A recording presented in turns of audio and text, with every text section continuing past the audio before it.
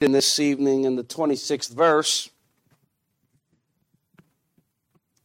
of Romans 8. It says, likewise, the Spirit also helpeth our infirmities, for we know not what we should pray for as we ought, but the Spirit itself maketh intercession for us with groanings which cannot be uttered. And he that searcheth the hearts knoweth what is the mind of the Spirit, because he maketh intercession for the saints according to the will of God. And we know that all things work together for good to them that love God, to them who are the called according to his purpose. Let's pray. Our gracious Heavenly Father, Lord, we thank you for the opportunity to be in your word. We know that many are out this evening, whether it's due to traveling, whether it be due to illness, Lord. We pray that you'll bless those who've gathered here, Lord, and those who are watching at home. Lord, I pray that your hand will be upon those who are sick, Lord. I pray that your hands will be upon me this evening. Lord, feed us from your word. Comfort us from your word, Lord. May we see here things that we can know. We give thanks to you for all that you've done. In Jesus' name, amen. We've seen here in this text in verse number 26 and verse number 28, these things in which we know, in that which we know not. In verse number 26, we see that which we knoweth not. We know not at times how to pray for the things in which we have going on in our lives. We know not how to understand the things of this world.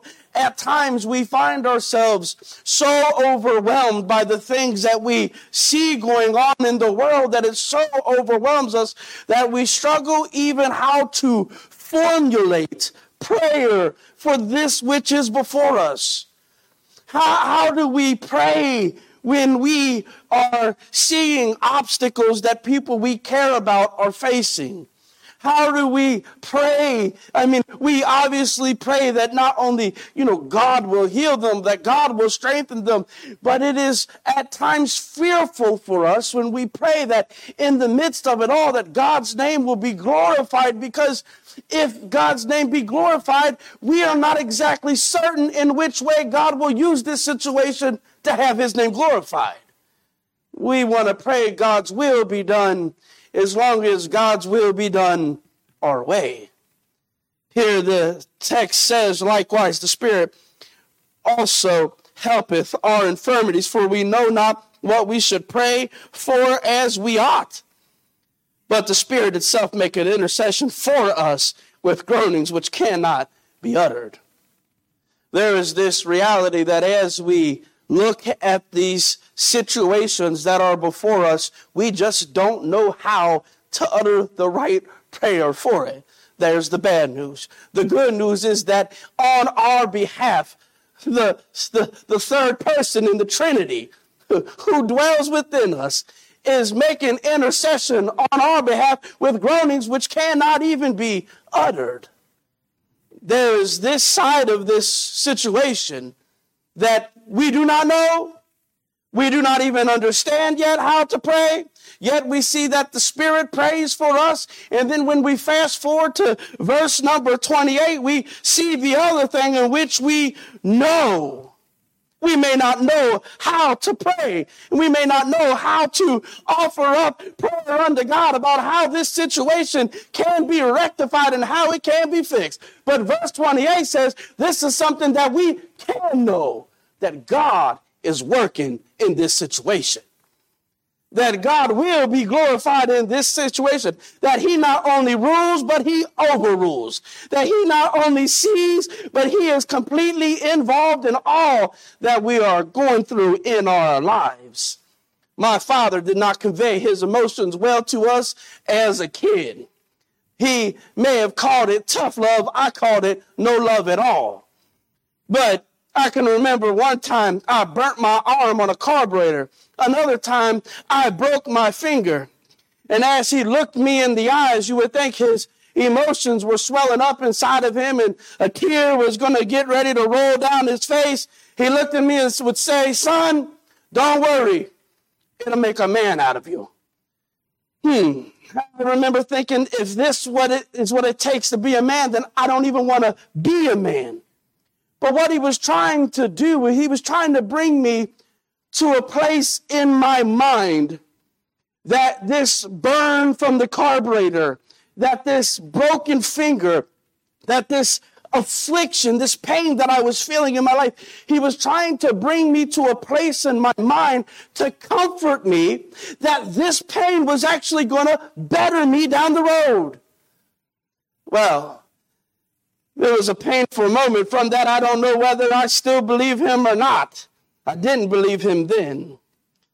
But Paul says here in this letter to the Romans that we can have this same comfort, that in this affliction, though we may struggle with how to pray, though we may struggle with how to process that which is going on, we can know that God is working in this situation. He said, and we know that all things work together for good to them that love God. This is the most amazing certainty, a great promise. It is a great comfort.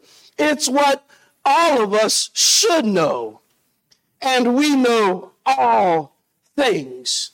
Notice what he offers up here. He does not say, and we hope. He doesn't say, we should hope that all of this is going to turn out well. When we plant our garden at home, well, we did the best we can do. All we can hope for is a good turnout. It is to say that the end is uncertain. And when we say we feel like it is the right thing to do, we say we feel it because it's like, hey, you know what? That's to say at this very moment, if other facts were applied, my feelings may change, but we feel that this was the right thing to do in this situation. Paul says here in Romans 8 and verse 28, and we know that all things work together for good. This is the verse where the child of God lays his anchor. One man said that if the word of God was a ring, then the diamond upon the ring would be Romans. He said that the princess cut in which the diamond holds would be Romans 8 in verse 28. Because it is the reminder to all of us that everything that happens in our life will serve a divine purpose through God's will for our life. Now, this at times is troubling to us, that we think that everything that we have experienced in our life, that God is divinely working. But this is what the text says. It perplexes us that everything that we go through as a child of God, that God is intimately going to use and somehow is going to use to better us in our life. Yet, notice what Paul says. We know. This is not a statement that only applies to the disciples. He says, and we know. This is not a statement that just applies to the apostles. He says, and we know. This is a statement that applies to every child of God, that we should live our lives in a place, in a state of certainty that God is working in our lives. We know this. We know that God is doing something. We may not at times know exactly what God is doing, but we know that he's working. No one has to tell me what raw honey tastes like because I tasted it this morning. No one has to advise me about specific things that I've already done today. No one needs to tell me what coffee tastes like because I drank it this morning. With most certainty, I can say, and I know, and we know. It is a statement with utmost certainty. We know that God is working in our life. That is to say that God is even at work today, even in our lives. I believe it's the easy part for us to say that we believe that God is at work. But the text does not stop there. The text goes on to say that God is at work in all things. Notice here that what the text does not say. He says, and we know that all things work together for good. He does not say that all things are good. He doesn't say that at all. He doesn't say that all things that happen in your life are great. He's not offering up a new outlook for our sin.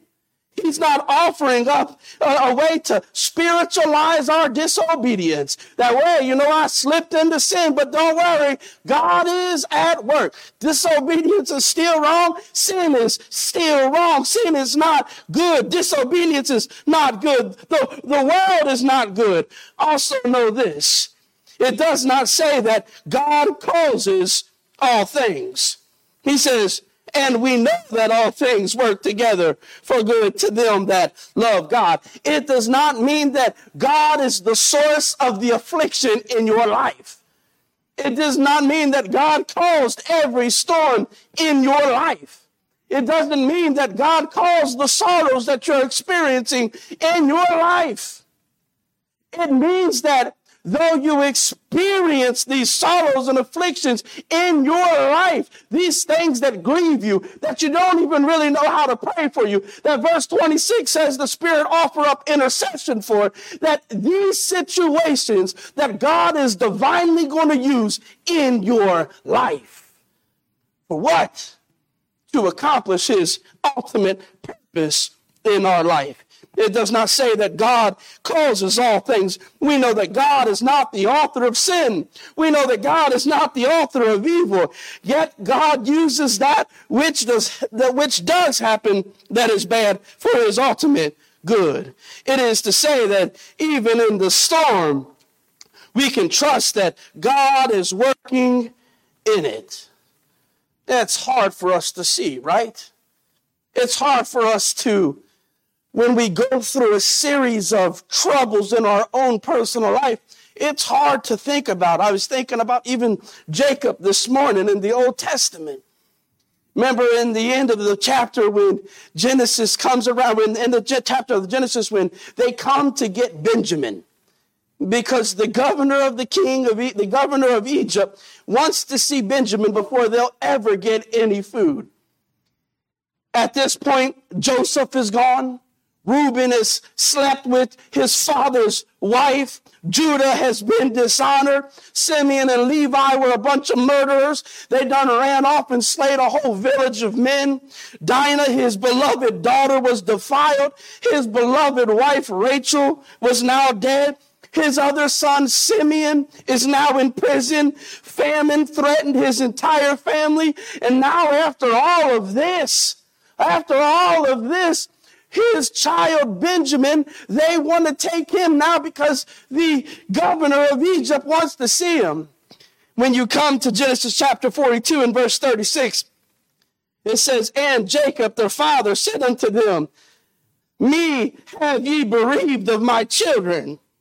Joseph is not, and Simeon is not. And will ye take Benjamin away? In this last part of this verse, notice what he says. All these things are against me. I think at times because of our life situations and our life experiences, we lack certainty that God is at work.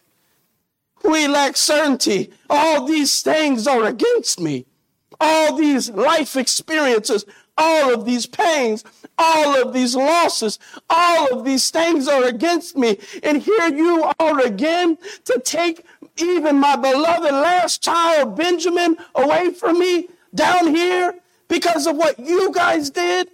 All these things are so far against me. I think oftentimes we say all of these things are against me, but we read this verse of promise, and we know that all things work together for good to them that love God. All of the things that you have made you groan this last year. All of these things that have just made you sick this last year. All these things that have burdened you these last year. Paul says they all work together for good to them that love God. We say, wait a minute, here's my letter. You don't understand. All these things right here are against me. My life's a mess. My job's a mess. My family's a mess. You don't understand how complex and how broken down my life is. You don't understand the feelings that I have. You don't understand the things that I went through as a child. And here he says, all these things work together for good to them that love God. Jacob pulled his letter this day to say, all these things are against me. Until he got to the end of Genesis chapter 50, and he arrived upon his arrival in Egypt, that all things work together for good to them that love God. He didn't understand that God was divinely moving behind the scenes. That while he grieved over the loss of his son and what may have befallen him, that God was divinely working to bring about the greater good. Joseph, in the end of it all, said, you all meant it for evil, but God meant it for good. Something great was here. God was sovereignly moving. God is working in all the facets in our life, that everything that has happened is for good. Now, we leave this situation a little baffled in our minds because we say, you do not even begin to know my story. I wonder how Paul felt when he wrote this verse down as he looked back on his life. This man who made women widows, this man who made children orphans, this man who was responsible for persecuting many, who led to the death of many. And he comes to this point in this life where he realized that the very sin that he was involved in would eventually spew him up on the shores. All things work together for good to them that love God. God was at work. Many have let their circumstances shake us from this. We should never let our circumstances shake us from the reality that God is at work. We must never let anything cause us to run in fear, but to really step back and proclaim, no matter what it is, that God is at work. He is working in all times. He is working in all moments. We quickly say that God is working when he gives us a child. We say that God is working when he gives us a grandchild. He's working when he gives us a child and a home and a car. But notice what the text does say. And we know that all things work together for good. This word work together comes from the word synergio. It's where we get this word synergism. It means that all things are brought together to accomplish a common goal. This means that both the good and the bad in our lives are brought together to bring a common goal about in our lives. It is to say that everything in our life comes together to bring about and to accomplish the ultimate end in our lives. What does this mean? It means that all of the suffering in our lives, it means that all of the grief in our life, it means that all of the affliction in our life, when we lose our mother, when we lose our child, when we lose our father, when we lose our friend, it means that because God is at work to bring about something in us, that he is trying to use these experiences to accomplish his ultimate goal in our lives. It means that these experiences, they have value. It means that they have a purpose. It means that God is going to use this to better you, to better me. Thomas Watson said about this text here, about the synergism in this work, and we know that all things work together for good. He likens this to a pharmacist or even to an apothecary. who would at times take the most poisonous of medications, make the most poisonous things and mix them together. And through tempering and through this education of how to temper these products, will mix them together and produce a medicine that will better a human being and heal their sick body. It is to say that God is using both the things that could destroy us in our lives and the good things in our lives, and he is mixing them together to produce something so glorious for him, to produce something inside of us that we can sit back and say in the darkest hour, and we know that God is at work in our lives. We know it. We know that he's done all of these things to bring us to this place. Now, we may say that's not what I'm interested in all, that we don't want the bad times, that we don't want to experience these low times. Remember what God reminded Israel in Deuteronomy chapter 8 and verse 16. Who fed thee in the wilderness with manna, which thy fathers knew not, that he might humble thee, that he might prove thee, to do thee good at thy latter end. You see that? Who fed thee in the wilderness with manna, which thy fathers knew not, that he might humble thee, that he might prove thee. And notice what it says, to do thee good at thy latter end. 40 years. 40 years in the wilderness. All the death, all the snake bites, all the difficulties, all the wearying, wandering, baking under the heat of the sun, the desiring for thirst, the begging for food, eating so much manna that you're sick of this, asking for quail, and you're going through all of these different things, the destitution, this place of never having a home, remembering what it was like to once upon a time have leeks and onions, to experience all of these things. God said, 40 years you wandered. For what? That he might prove thee, to do thee good at thy latter end.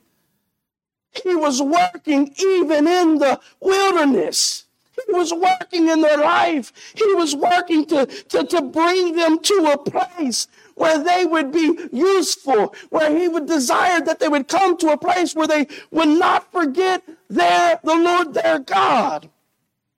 David said in the Psalms, before I was afflicted, I went astray. But now have I kept thy word. Psalms 119:67. That's oftentimes where I think we find ourselves.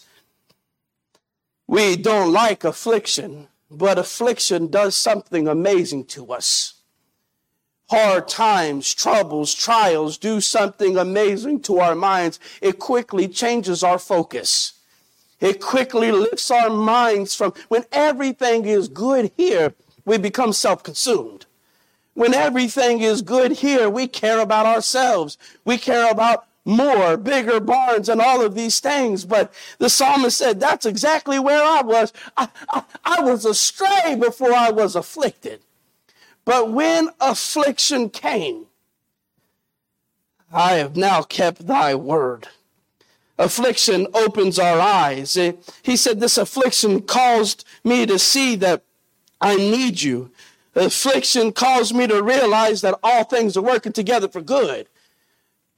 If affliction causes us to turn our eyes off of ourselves, it causes us to turn our eyes back on God. This is a good thing, because now our eyes are back focused where they should be. He causes death to work for good. He causes Satan to work for our good. He causes the devils, the demons, to work for our good. all things. This is all encompassing. This is to say there is nothing outside of the parameters. God uses all things to work together for our good. Suffering to work for our good. Struggles to work together for our good. The psalmist said, it opened my eyes, and may we see that in affliction we should not find ourselves in a place where we're disgruntled with God, but maybe in a place where God is saying, look back and realize that this has only come so that I can achieve my ultimate goal, my ultimate purpose in your life. The list is really endless of examples to see in the Word of God whose lives were changed and whose eyes were opened towards the end of their life about how God brought to the realization of them that, and we know that all things work together for good to them that love God. Time would not be able to give about Joseph and his experiences, about Job and his experiences, about Paul and his experiences, about Manasseh and his experiences, and even in our own lives. If we're true and really have been searching our hearts over all these years of serving him, we can too say that there are some things that we have experienced in our lives which we did not like, which we hate to even think about. Yet we cannot deny that God was at work in our lives, bringing us to a place where we could be used by him. Even in my own life, I can tell you story after story, even after my salvation, how God was trimming the hedges, and some of them were hard trims. But looking back now, I can realize that God was working in my life. This working, this pruning, this time teaches us to hate sin. It helps us to see our fallen nature. It helps motivate us to desire God. It helps us to conform to the suffering of Christ. It helps us and drives us to prayer. Nothing humbles us like affliction. It causes us to be humbled. It causes us to long for heaven, does it not? As we look at the things in this world, as we experience the aches and pains of this life, as we're tired of seeing the affliction and how it weighs down upon us, we long to get out of here. We long for the great escape. We long for 1 Thessalonians 4:16. We're happy that this day is one day coming for us. Get me out of here.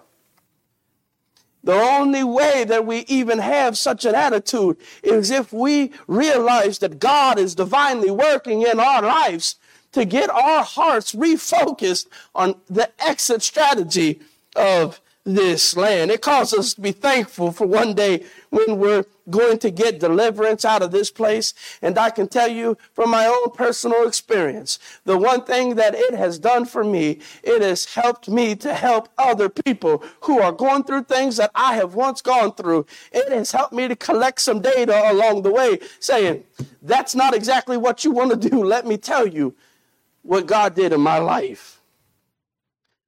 One Puritan writer concluded that sickness teaches us more than a whole sermon.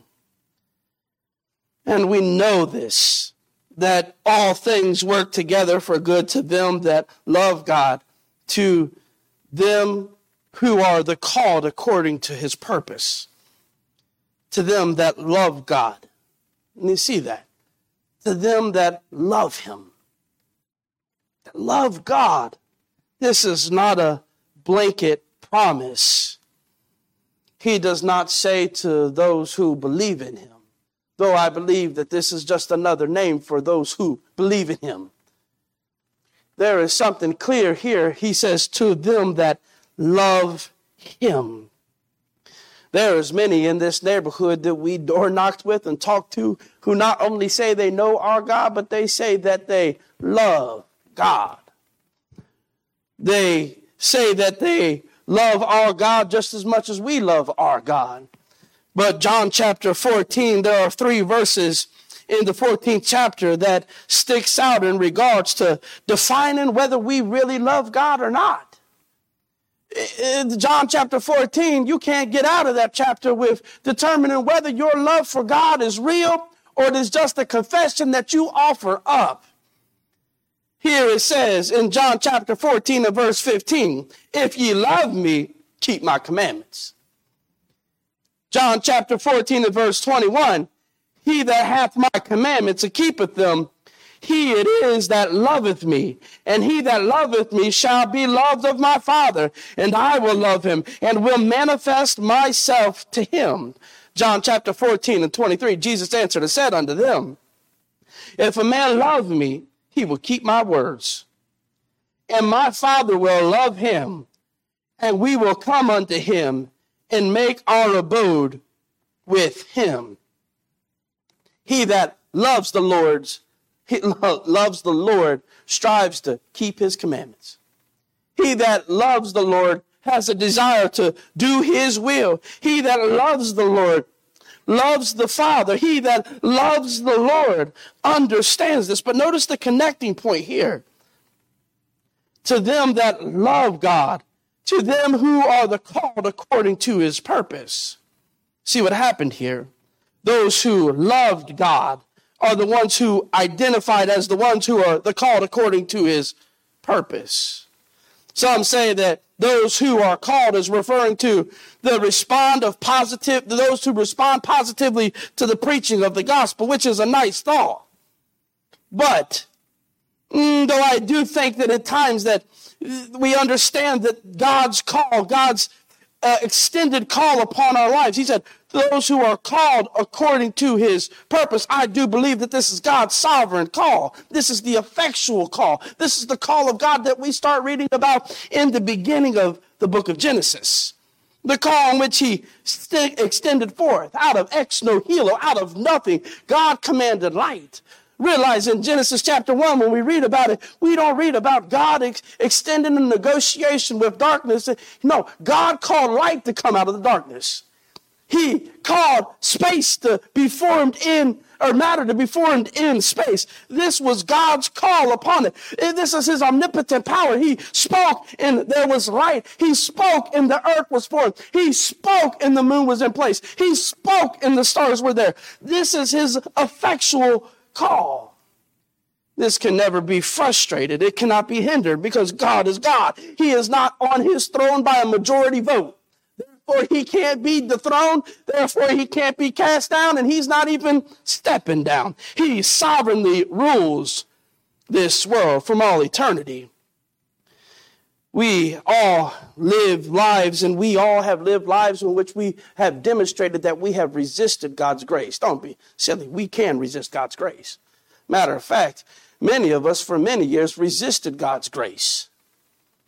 But in this moment here, when he said, who are the called according to his purpose, these are the ones in which God loved. I believe this to be the effectual call. Even today, I think we live in a life where we resist God's grace. We resist it in our lives, even as believers. But I believe in this text, Paul offers up here something more irresistible, that God's grace in our lives in this effectual call will trump our resistance to grace. But in the primary portion of this text, the thing I want you to take home with you this evening is that in verse 26, that there are things that we're going to experience, things in this life which we don't have the answers to. And we're going to pray, and even when we don't know how to pray, the Spirit's praying on our behalf. And even when we don't know how to pray, and even when we don't know how to make sense of the situation, even when we don't know how to understand the wickedness in this world, how did this ever happen? Know this.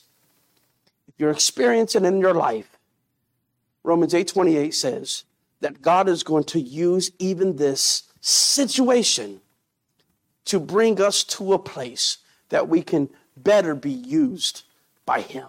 It is all to complete his purpose, to accomplish his goal in our lives. What an encouragement to know that it's not in vain.